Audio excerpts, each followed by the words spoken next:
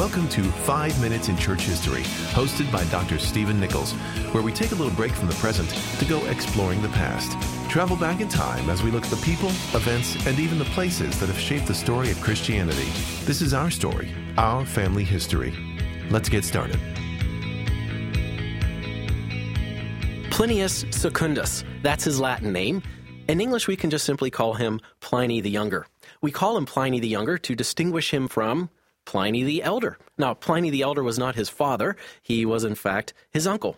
Both of them were there at Vesuvius when it erupted, and that took the life of Pliny the Elder, but Pliny the Younger survived.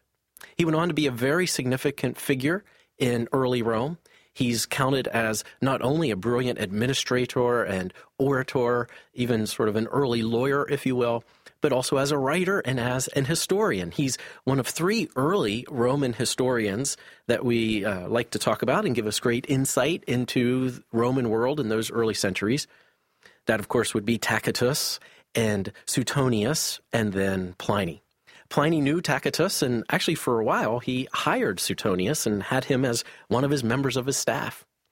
Towards the end of his life, Pliny was appointed governor of Bithynia and Pontus. This is the area of modern-day Turkey. We know this area well. This was an area where Paul planted churches and where the early church in the gospel took root. Pliny is sent there by the Emperor Trajan, and he is sent there to govern that region, and when he gets there, he discovers a significant problem, and he's not sure what to do with it. The problem is Christians. He doesn't know how to handle them. So he shoots off a letter to Trajan asking for his counsel and his advice on how to handle these Christians.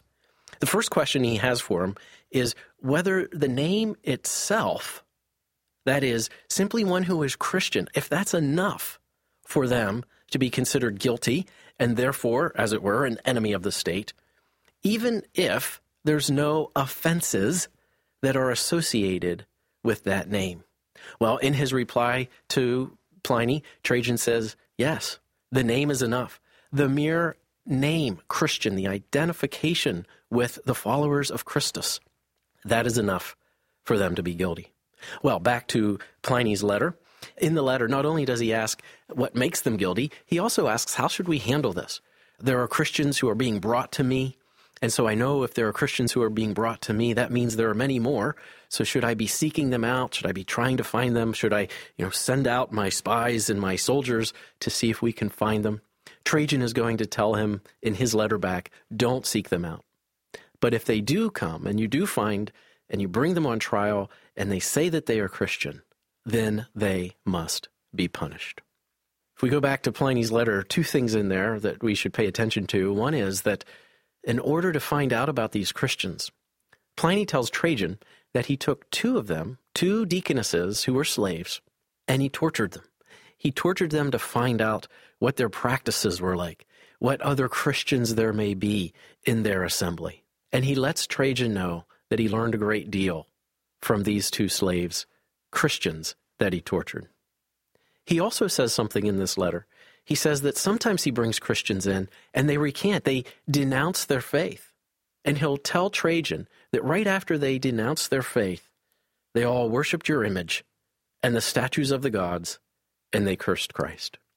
So there were some in the early church who, when they were brought before these Roman leaders, they did denounce Christ. They turned their back on their faith, and they were sent back into their lives and given their freedom. But there were many who did not. And Pliny himself not only persecuted them, but also martyred these early Christians. At one point, he says, as he is dealing with these Christians, he discovered nothing else but depraved, excessive superstition. This is how the Romans viewed early Christianity. They viewed it not even as a religion, but as a superstition, as a threat to the empire, as a threat to the Roman way of life. These Christians would not simply get in step with the times and get in step with their culture. And so they were a threat.